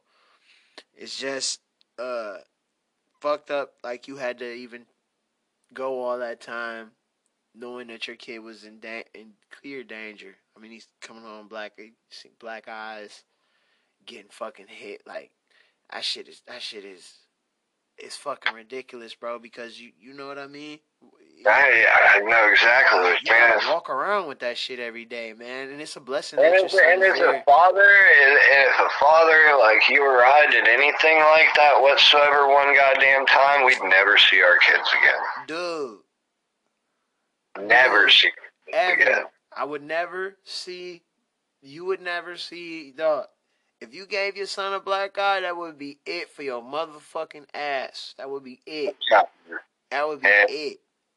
Now that I've been talking to her boyfriend since she's been in Texas, there's been I've got to do the tracking down, but he told me that in at least the 12 states, I think they've lived in 12 states now, there's been at least 3 police reports in each state from her getting drunk and stripping her clothes off in the front yard trying to fight people, and the kids coming home and nothing's done, and shitty diapers, and she's drunk, and this and that, and there's she wrecked a car drunk in Colorado with one of the other kids in it besides the one in Nebraska, and fucking made him sit in the driver's seat when the fucking police showed up.